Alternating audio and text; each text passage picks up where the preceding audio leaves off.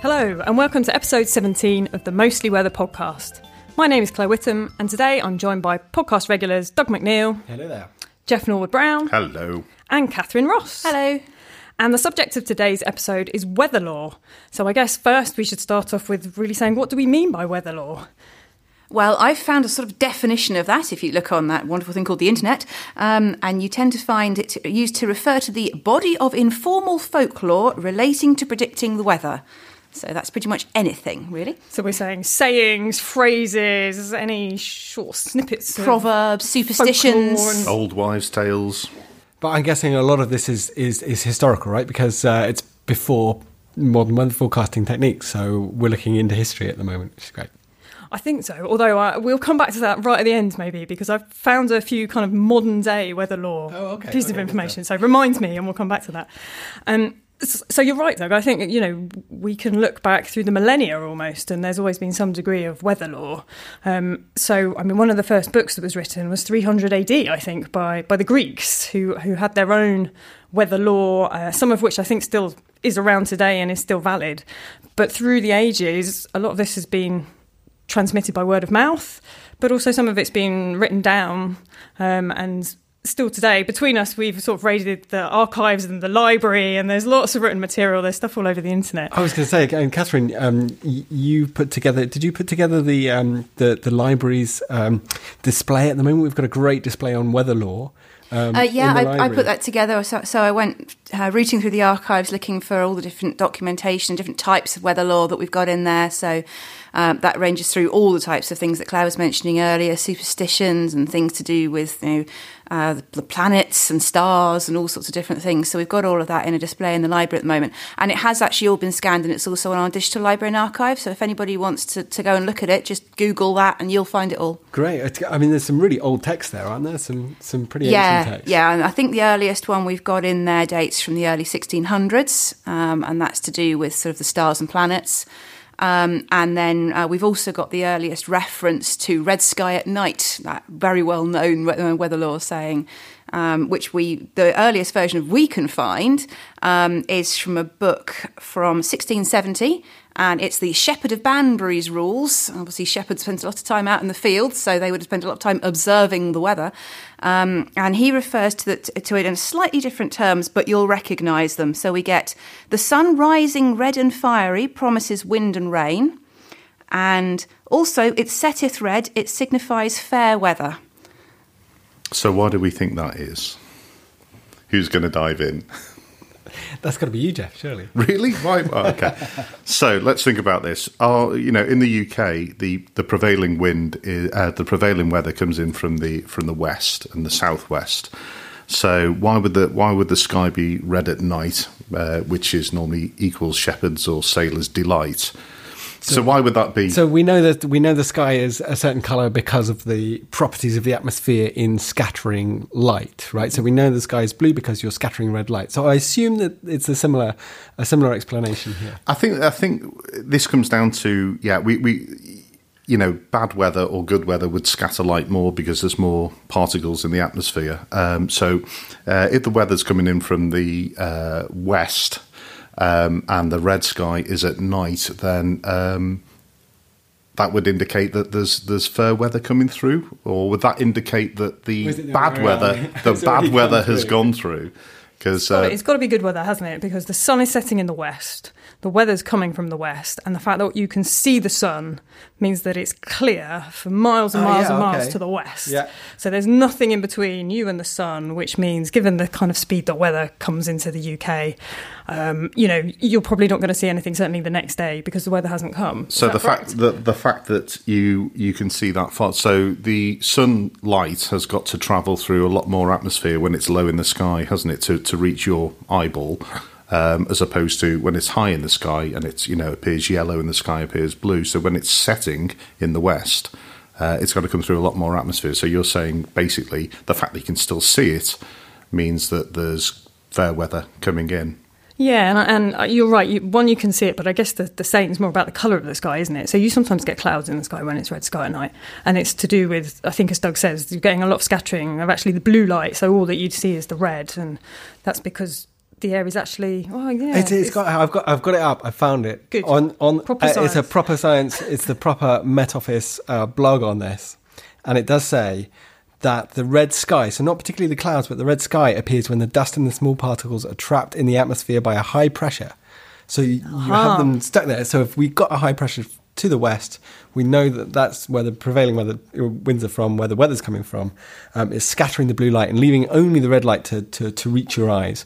And so you know that you've got good weather coming. You've got the high pressure coming. So red sky in the morning, shepherds or sailors warning. So this is when, the sun's rising in the east. So what does that mean, Doug? So it says, so again here, red sky in the morning, shepherds warning means a red sky appears due to the high pressure weather system having already moved east. So we're assuming the weather is going so of course, from west to east. It's Britain. Yeah, exactly. It's Britain. If there's been good weather, there's definitely going to be bad weather coming. But this is an interesting phrase because, Catherine, you say the earliest example that you have written down is from the Shepherd of Banbury. But the saying also appears in the Bible, I was reading about, in the Gospel of Matthew. And it's very much a similar phrase. So it's talking about, red sky in the evening, heralding good weather the next day. And I was trying to work out, because to me it's kind of logical when you understand what the British weather conditions are like and where the prevailing wind comes from. But for the same saying to also be true in what's now the Middle East, I thought was quite remarkable. It could be hyperlocal, maybe. Where in the world has similar weather conditions, or things happening for similar reasons, or even really opposite things happening for similar reasons.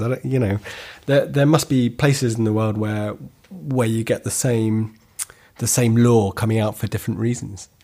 I mean, I guess that part of the world it's sort of coastal, and the winds out of the Med are probably coming from the west. So in certain situations, you probably do get the same weather law. But I tend to think of weather law being quite a local phenomena. And I've certainly found, looking through the literature, huge amounts of weather law from all across. Well, mostly the mid-latitudes, of course, which is where in history people have been writing things down, but also where most of the weather occurs.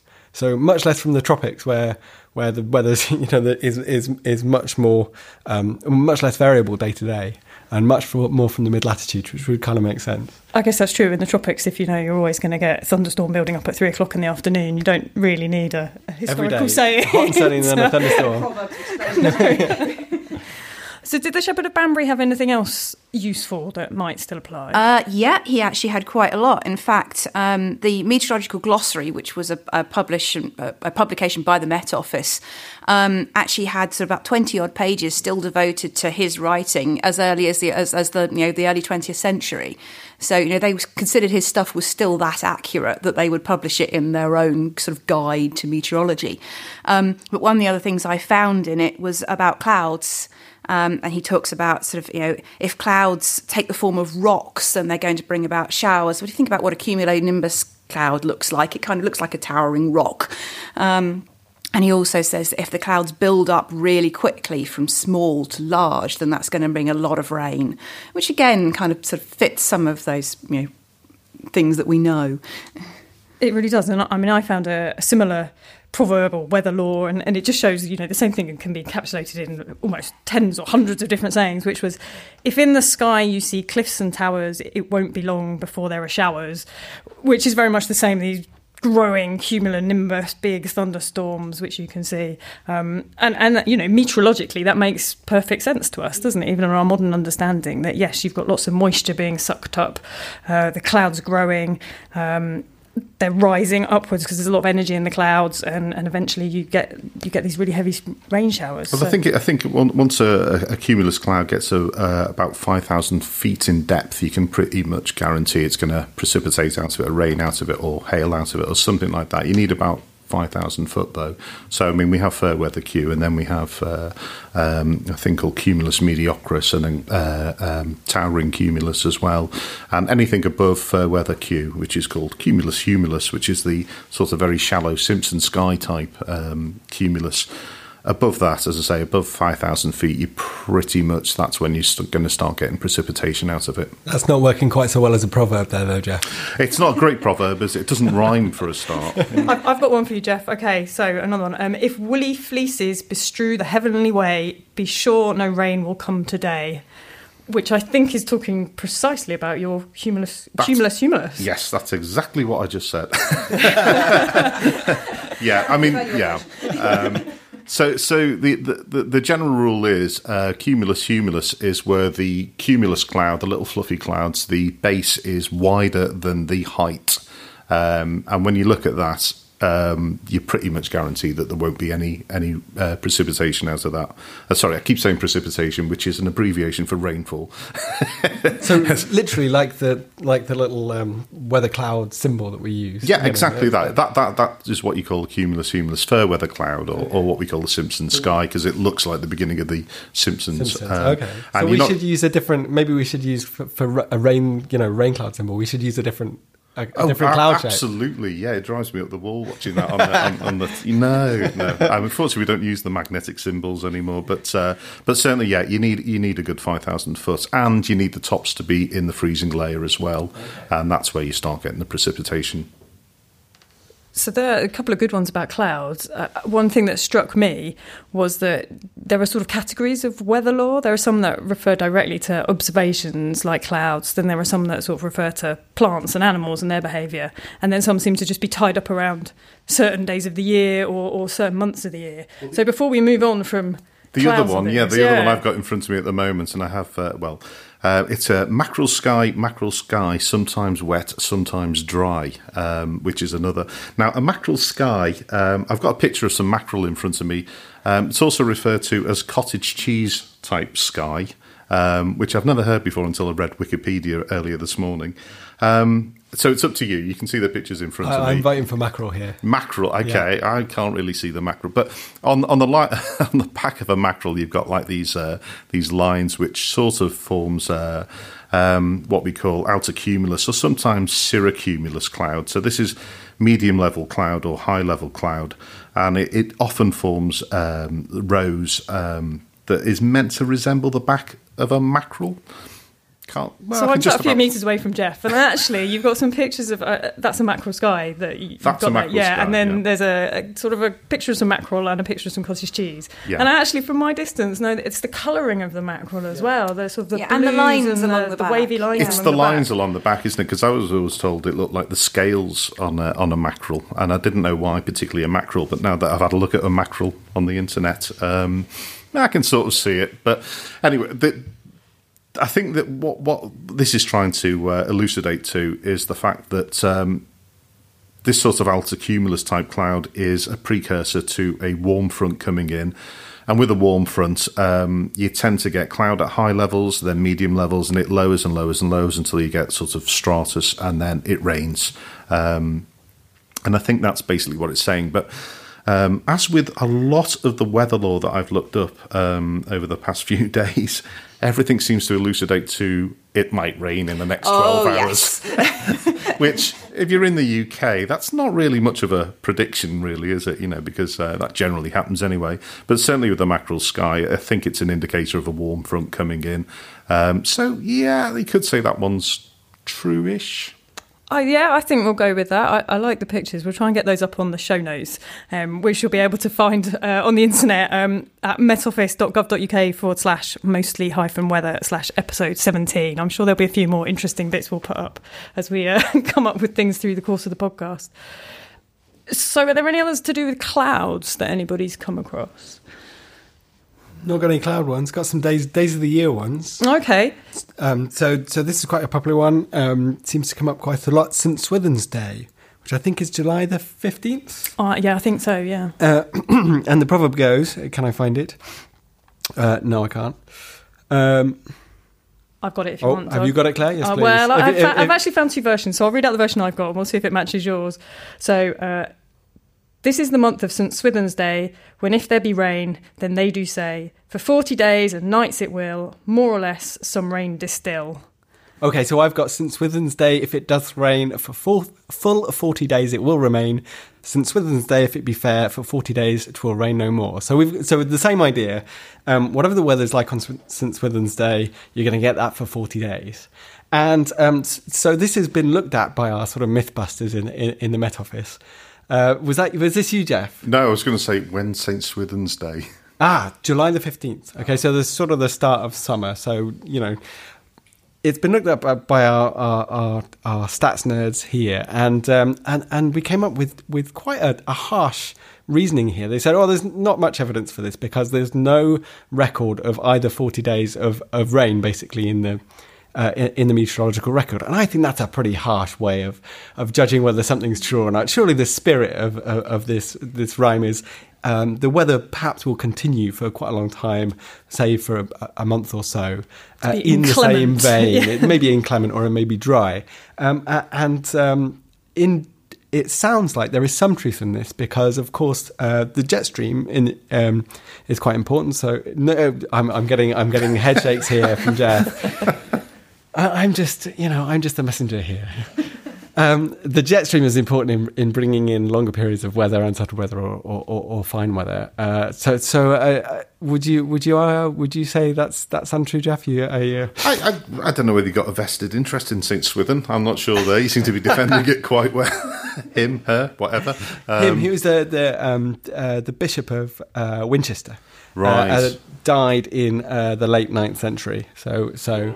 Apparently, is this because we moved his grave? That's the one. Right, the law comes about because his grave was moved from outside. He was a very humble man, where the rain could fall on his grave, and inside the cathedral to a shrine 100 years after his death, and his spirit perhaps was disturbed by this, and it rained for 40 days after that. So that's a scientist, I'm not hugely convinced by it. But it's brilliant.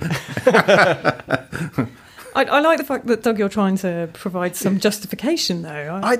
This sounds perfectly reasonable to me. I don't think, perhaps not the spirit side of things, but definitely the fact that there are longer signals in the UK sort of weather variability. So perhaps up to a month, perhaps up to a season, but they're not always completely solid. Essentially, there's a lot of variability within those broader signals. Okay, so I'm going to give you the benefit of the doubt here. So why would we have the same weather for 40 days? So we're thinking blocking patterns here with the jet stream, that sort of thing. So, which can happen. I mean, summer of '76 was a particular type of block called an omega. I might be wrong there. Could have been a diffluent block. But this is a setup with a jet stream where it's so very stable that nothing actually changes for a while. I'd be quite surprised if they were aware of this in, was it the 9th century? Did you say? Yeah, that's right. Considering we didn't discover the jet stream until about the 1940s. But I mean, that can happen, and it's more likely to happen, I suppose, in June, July, August in the UK, where we get one of these blocking patterns where the jet stream is very, very similar day after day after day, and the weather hardly changes. It's normally associated with high pressure, I would say, so probably your 40 days of fair weather rather than rain. Not quite sure what that would be, but yeah, I guess. Well, perhaps we'll set our stats nerds in NCIAC on it and see whether we can come up with a longest period of rain. We've done that in the UK, haven't we, before? Would it be interesting to do it sort of in Winchester, perhaps, and perhaps the longest period of drier weather as well? We'll see if we can get our stats people on that. It was interesting you were saying, Doug, about sort of people trying to justify what they can see in a period before they've got the scientific understanding to do it. And there's a particularly interesting one I've found to do with swallows, which is that we now know that in the winter swallows disappear because they migrate. That's perfectly sort of sound knowledge now. But if you go back to the 1700s, then people didn't understand that. They thought that swallows disappeared into rivers and even possibly became fish for the winter. Really? Yes. What a bizarre notion. It is, to us now, it's utterly bizarre.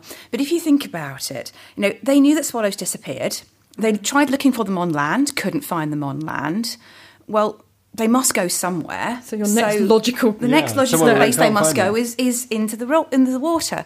And you can actually understand it in a way, because this is before even, Trevithick, this is before Stephenson and the rocket. People aren't even travelling by train, let alone thinking of travelling across, the Channel. There was just no concept of long-distance travel for humans, let alone a tiny little bird migrating to South Africa.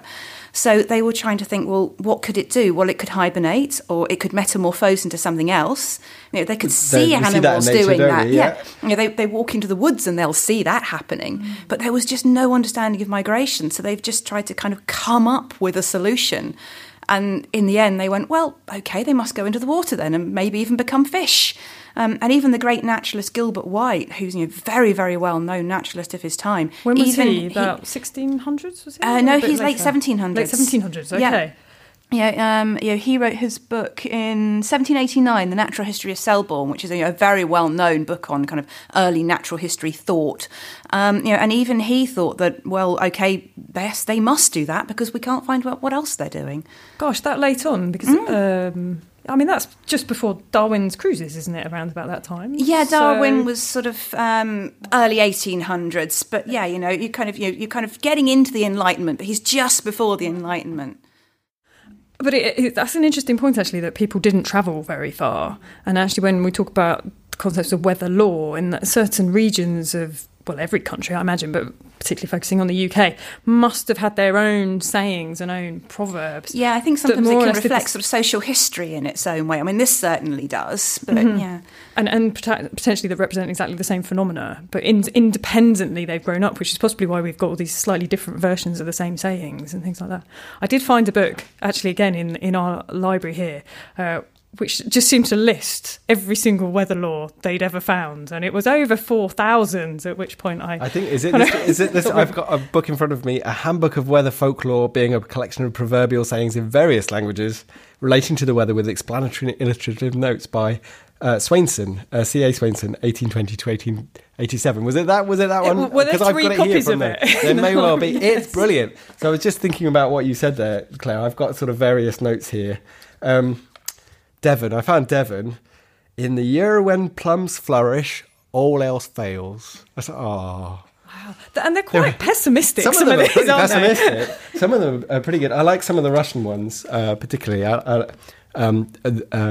The swan brings snow on its beak. That's pretty cool. So there's some really sort of kind of poetic stuff out there. So is there a logical reason for that saying, Doug? Did you have time to look into that? I didn't have time to look it up. I think I may know about, because they'll mention that sometimes, in that if you think of the swan coming to Britain, they tend to migrate here in the winter. Okay. So that they're autumn migrants coming from the steppes of Central Asia and from Russia, coming towards the UK, where technically, of course, it's warmer than it is in Russia, but you are getting towards winter, so they're sort of implying it brings snow on its beak. It's bringing the colder weather with it, because it's generally travelling when the weather's getting colder. Interesting. I mean, it's interesting, especially when you start using migratory birds to indicate weather, because, I mean, even the RSPB will publish things for, if you want to go bird watching or something, it's as regular as clockwork when the birds are meant to be coming or going from the UK, because they do it on such a regular basis. It's, that's all you got to go on, It's a good indication of when the weather's going to turn. You can imagine why people are associating birds with changes in the weather. And there are lots of sayings that relate to birds and animals, aren't there? Yeah. I've got some more here. There's a long list. There's a whole chapter called Prognostics from Animals, and I think some of these are perhaps more. There's more of a grain of truth in some of them, because most of them. This is the UK here, after all. I guess most of them are pretty much animal does something, it's going to rain. Yes. So, for example, if asses hang their ears downward and forward and rub against the walls, rain is approaching. I mean, that sounds like pretty normal ass behaviour to me. If asses bray more frequently than usual, it shows rain. It will rain if bats cry much or fly into the house, that kind of thing. This one I particularly like, bulls. If the bull lead the van and go into pasture, rain must be expected. But if he's careless and allows the cows to precede him, the weather will be uncertain. That's not me. Oh, this is a good one. When cats sneeze, it's a sign of rain. Oh, fantastic. I know the original book for that is actually by Mr. Inwards, and it was written in 1869. And he did list, just so many animal sayings you wouldn't believe it, animals and birds. And out of about 50 odd animal sayings, about 43 were about rain. It was that kind of level of towards rain. I want to hear a cat equally sneeze. Obsessed. Yes. All through history, it's all been about the rain. So, I mean, talk about true or false kind of weather lore. There is the infamous, we say, when cows lie down, it's a sign of rain. Yeah, they're not particularly migratory cows, but no, true or I have false. used them an awful lot to predict the weather. I grew up in rural West Dorset. I grew up with this saying, and I always thought it was true. I grew up in the Isle of Wight, and I grew up with the same saying. So there's lots of cows in our I history. grew up on Merseyside. What's a cow? Wow. We'll start with the proverb, shall we? I had a quick look at this. I don't know if anybody else had a look at this. Jeff's had a look at it as well. And I found the story in one of the local British tabloids, local to Britain tabloids, saying scientists have proved that cows lying down, actually predicts rain coming. I thought, oh, brilliant. Oh, we found it. So I did some more Googling and couldn't find the paper. And then I did some more Googling and actually found the paper where somebody else has gone to the scientist who wrote this paper. And he said, oh, no, that's not what I meant at all. The papers have got it completely wrong. And actually, we were just looking at how cows react to hot weather. So it turns out that completely opposite. Rather than lying down when rain is coming, perhaps they do, perhaps they don't. This guy hasn't got any evidence on that. What they do is in really hot weather, they stand up. And that's to disperse more heat, apparently. So these people were doing a study on how cows react to climate change, essentially. So as agriculture is a big part of American life and apart from the American economy, that they want to know how milk production is going to be affected by climate change, and milk production is affected by the health of your cows, and if your cows overheat, they don't produce enough milk or as much milk, and so they attach pedometers to the cows to find out how much they were lying down, how much they were walking around. And it turns out they spend... I've got this image of a cow with a pedometer on. Yeah, exactly. It's little eye for checking its iPhone app. Fitbit, yeah, exactly that. And apparently it's not the fact that they. And now, if there's anybody else who's go, Jeff, I don't know if you have any evidence to the contrary that the cows do lie down when it rains. I tried to approach this quite logically, and I thought, well, cows don't have access usually to weather balloons or satellites or rainfall radar. I say usually because I haven't actually questioned them all. And it used to be said that the reason they used to lie down when it was about to rain was to reserve themselves a dry patch on the ground. I've heard that, but I think there's been quite a bit of research into this, and from what I can find out, that cows tend to lie down when they're tired, and that's about it, really. Which is perfectly reasonable behaviour.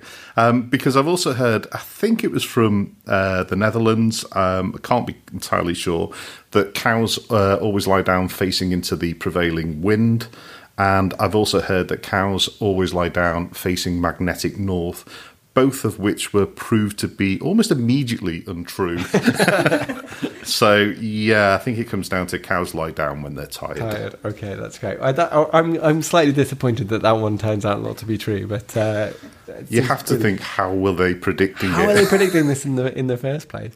It's interesting that there are so many that nowadays just don't seem to have any grounds in truth whatsoever. And why did they maybe stick around in the public consciousness? Because that's definitely one that's, most people know of. Again, I can only think it's a UK-based thing that people saw cows lying down and then soon after it rained. But... that could be true, yes. But if you think about the UK weather... after most things, it rained, so... It would be interesting, actually, to go through that whole book, particularly for the UK, and look at the proportion of ones that are about rain versus ones that aren't about rain. Catherine, going back to your comment, I'm sure most of them are some... Yeah, I mean, certainly, with Inwards and the animals, it is just most of them. There's about... if you add the animals and the birds together, you get just over 70 signs, and there'll be over 60 of them will be about rain. Before rain, beetles are more troublesome than usual. There you go. Nothing worse than a troublesome beetle. That's what I thought. But sorry, how does a beetle become troublesome? There's things about being hit on the nose by gnats as well. They keep changing the channel on the TV or something. If flies cling much to the ceilings or disappear, rain may be expected. Yeah, literally everything is a sign of rain. Exactly, everything's a sign of rain, except in Russia, where everything is a sign of snow. I believe there's a really good poem, though, which sort of encapsulates lots of these signs. Is that something you've got with you, Catherine? I've got it with me. I mean, I can read it if you like. It'll take me a minute or so. I think you should know it's cool, because we can maybe go back and look at some of the specific aspects of it. Okay, yeah.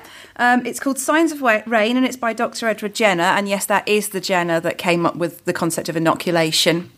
He also had an interest in the weather because of its connection with disease. And if you get spells of poor weather or really warm, whatever, you can get associated poor ill health. So he had an interest in the weather. So whenabouts was that? When's he starting to have those ideas then? It's a bit more later than. Well, he wrote this in 1860. So you're looking sort of early to mid 1800s. He's thinking about connections with weather and medicine. And we've really started to, the scientific revolution has kicked off. So we're really getting a much better understanding now of links between weather and or how weather works. And with that, he also wrote this, which is a whole poem on weather law, basically.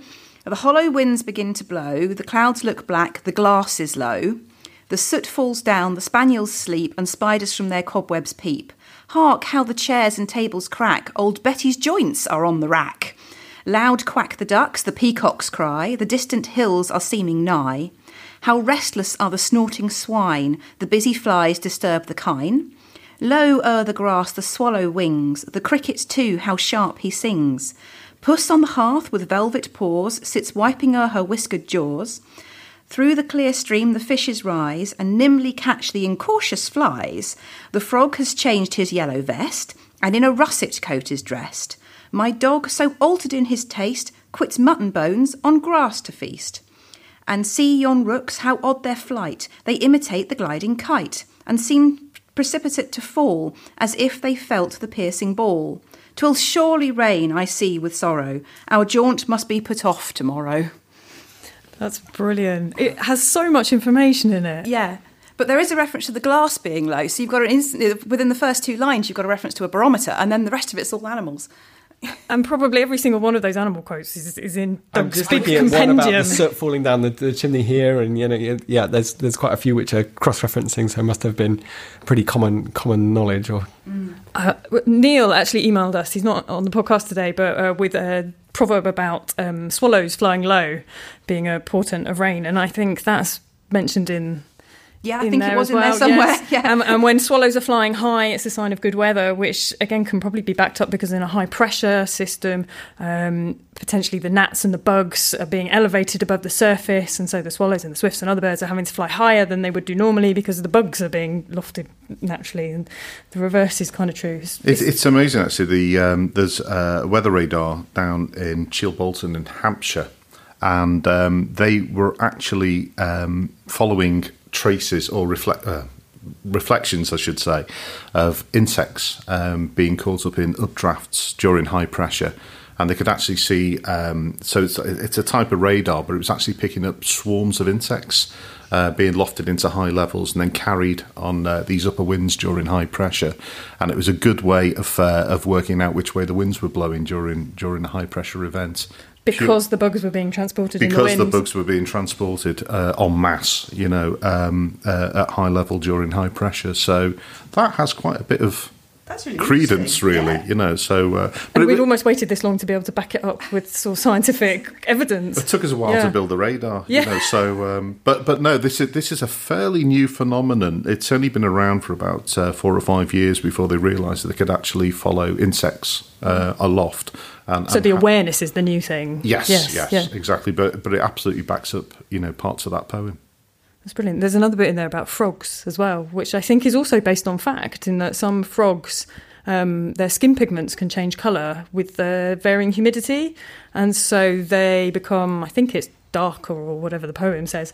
So when you have your frontal system coming in, we were talking about the mackerel skies earlier, and the humidity is increasing, and the frog's skin colour changes, and it is apparently a true facts, you know, demonstrating that rain might be on its way. And you just think nature's incredible, really. So I went to Twitter early in the day to ask my colleagues across the world about weather law, and some of my German friends and colleagues said that the weather frog is a symbol of the, I don't know if it's the German Met Office, but a lot of the German weather forecasters, and I think it might well be for that reason. I need to verify that because I can't translate the Wikipedia page quickly enough. But yes, I got another German one as well, which I thought was brilliant, which came from Geschichtenpost on Twitter. And this perhaps, maybe going back to some of the things we were talking about earlier about, well, sometimes it rains. It's the when the rooster crows on the pile of dung, the weather changes, or it remains as it is. So typically, maybe. And I was trying to work out if it was a joke, but I'm not sure. I don't know. Maybe that's just a German thing. I don't know. So thanks very much to everybody on Twitter who got in contact. It's been really fun, and we'll put some links to some of the tweets that people have been sending me in the Mostly Weather podcast later on. Yeah, and if you do have any more, once you've listened to the podcast, please do tweet them into us. We'll have to pull out a list, I think, of all the best ones that we get sent. And that's at NW_podcast. And I'm sure Doug will, share things via that Twitter handle as well once the episode goes out. So, have we got any more weather law facts to be getting on with? Ne'er cast a clout till May is out. Oh, sorry, what language is that? That's Scouse. So this is never cast a clout till May is out. And this is basically saying, don't remove a layer of clothing until May is out. Now, the interpretation of that for most people is until the month of May is out, but it actually refers to Mayflower or hawthorn. So to translate that, it should be never remove a layer of clothing until the common hawthorn or single-seeded hawthorn has flowered, which is what that refers to. That's very helpful, because I saw that fact earlier and I thought, I have no idea what this means. Yeah, so generally the hawthorn flowers in the first 2 weeks of May, but if there's a particularly a period of cold weather beforehand, it may be slightly delayed. So that's where the weather law refers to. And I think this has actually quite a bit of truth in it, really. So it's basically saying don't be too quick to take off a layer of clothing because, winter may not yet be over. And if you think about this month at the beginning of May, we did have a week of frosts after a period of fairly warm weather. So I'm quite happy with that one. I think that one's fairly true. That's really. I was just thinking about this year, actually, and perhaps the modern day slant would basically be don't turn off your central heating until the May is out, or we should maybe rewrite them. I found a slightly scary one, which I wasn't sure how to interpret, from Swainson's book again. A green Christmas makes a fat churchyard. Oh, I saw this. Did you see this one? Yes. That sounds really spooky to me. And I wondered if it was perhaps a similar thing as people adapt to temperatures, and they maybe if you have a warm Christmas, you get you're casting off your clothes. You might not have so much wood in. You think there's going to be a mild year, and you might get a cold snap. In which case, people who are vulnerable might end up in the churchyard. So I think that's a bit spooky. Oh, that's interesting. But it could also be things like, a cold snap will kill off the insects and things. And when you think about the fact that this country used to have malarial mosquitoes, a cold snap would have taken them out. Whereas if you've got a green Christmas, if it's not cold, then those kind of bugs will survive. So perhaps that's going to sort of increase the incidence of sort of vector-borne diseases, malaria or other kind of. Or I guess I wonder if the same thing happens with viruses as well. So you got a warm, good conditions for breeding viruses, and that might make for more illness. So. Well, another one I had was wrap up warm, you catch a cold in winter, which we know for a fact now that just being cold, it might give you hypothermia, but it won't actually give you a cold, which is a rhinovirus. Yeah. But from the looking at doing a little bit of research over the last few days, people tend to spend more time together in winter because the weather's inclement, so you tend to be more indoors, and this is why colds are more prevalent in the winter, because they get spread far more easily. I thought that one was particularly interesting, actually, because it's unclear. It's written in lots of different forms, so it sounds like, again, it was something that was quite commonly known about. But what's the actual cause and effect there? Yeah, what's the evidence? And I don't think there's much, going back to the sort of climatological statistics, evidence to really back that up in terms of a mild winter leads to a really suddenly cold sort of late winter, early spring. That doesn't seem to be the case, but there's clearly evidence. If you're spending Christmas, say, together, and there's a mild winter when the diseases are more prevalent, exactly, and you're all crammed in celebrating, then I don't know, maybe that's what it's alluding to. I think if you look at kind of some of the books we've got in the archive and things, you'll quite often see that the medical profession are looking to the weather. They see whether some of what they see is not correct, but they are definitely sort of looking at the weather, and then sort of they understand that's going to mean an increase in ill health, or alternatively, it's actually that's going to be a good period, and they seem to see a lot of connections between the weather and ill health. It's still the case, isn't it? I mean, flu season is huge, isn't it? I mean, and even in the summer, the temperature fails to drop during the night, then that is cause for concern, because people who struggle to maybe bedridden or what have you can't lose heat during the night, and this can be a real problem. So I said at the start of the podcast that I had some potentially modern day equivalents of weather law, which I'll test you on. You can give me your opinion on these. So it's to do with aircraft contrails or condensation trails, which hopefully everybody's aware of. And so it says if they are long, persistent and tend to spread outwards, then it indicates that rain is on the way. On the other hand, if they are short and quickly disappear, it indicates rising pressure and settled weather. It's not very snappy, I admit, like some of the other ones. But it doesn't rhyme. It doesn't rhyme. I probably need to give it a bit of work. This is out of a book from probably 1989, I think. But I think there's some merit in that. What do we think? Well, persistent contrails. So when an aircraft flies through a particular bit of atmosphere and leaves a condensation trail, sometimes they dissipate quite quickly, and that would indicate maybe it's quite dry aloft. If they're leaving persistent contrails, especially if that contrail then spreads out to give you cirrus, which is one of the high clouds, there's a good indication that the potential was there for the cloud to form anyway, and it was just looking for something to actually form on. And an aircraft going through that, leaving all the exhaust, gives the atmosphere, or especially the water vapour in the atmosphere, something to actually condense on.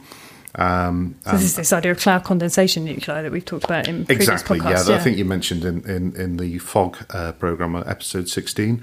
And that's precisely what an aircraft will do. It will give it cloud condensation nuclei to form cloud on, and quite often you'll get this spreading out, which in some parts of the internet is alluded to all sorts of things, but that's basically what it is, and it's something that the Met Office has been studying since World War II, because we wanted to find out why aircraft sometimes left contrails and sometimes didn't, because if they did leave contrails and you're flying over enemy territory, basically that contrail is pointing an arrow straight to where your aircraft is, and we wanted to know why it did it sometimes. You're effectively leaving a trail, yeah. Exactly. You're leaving a big pointer in the sky, and we're still trying to work it out. We're still developing instruments now that will go on our current research aircraft. We're actually developing them down here in Exeter that are specifically designed to find out why condensation trails persist sometimes and in other times they don't.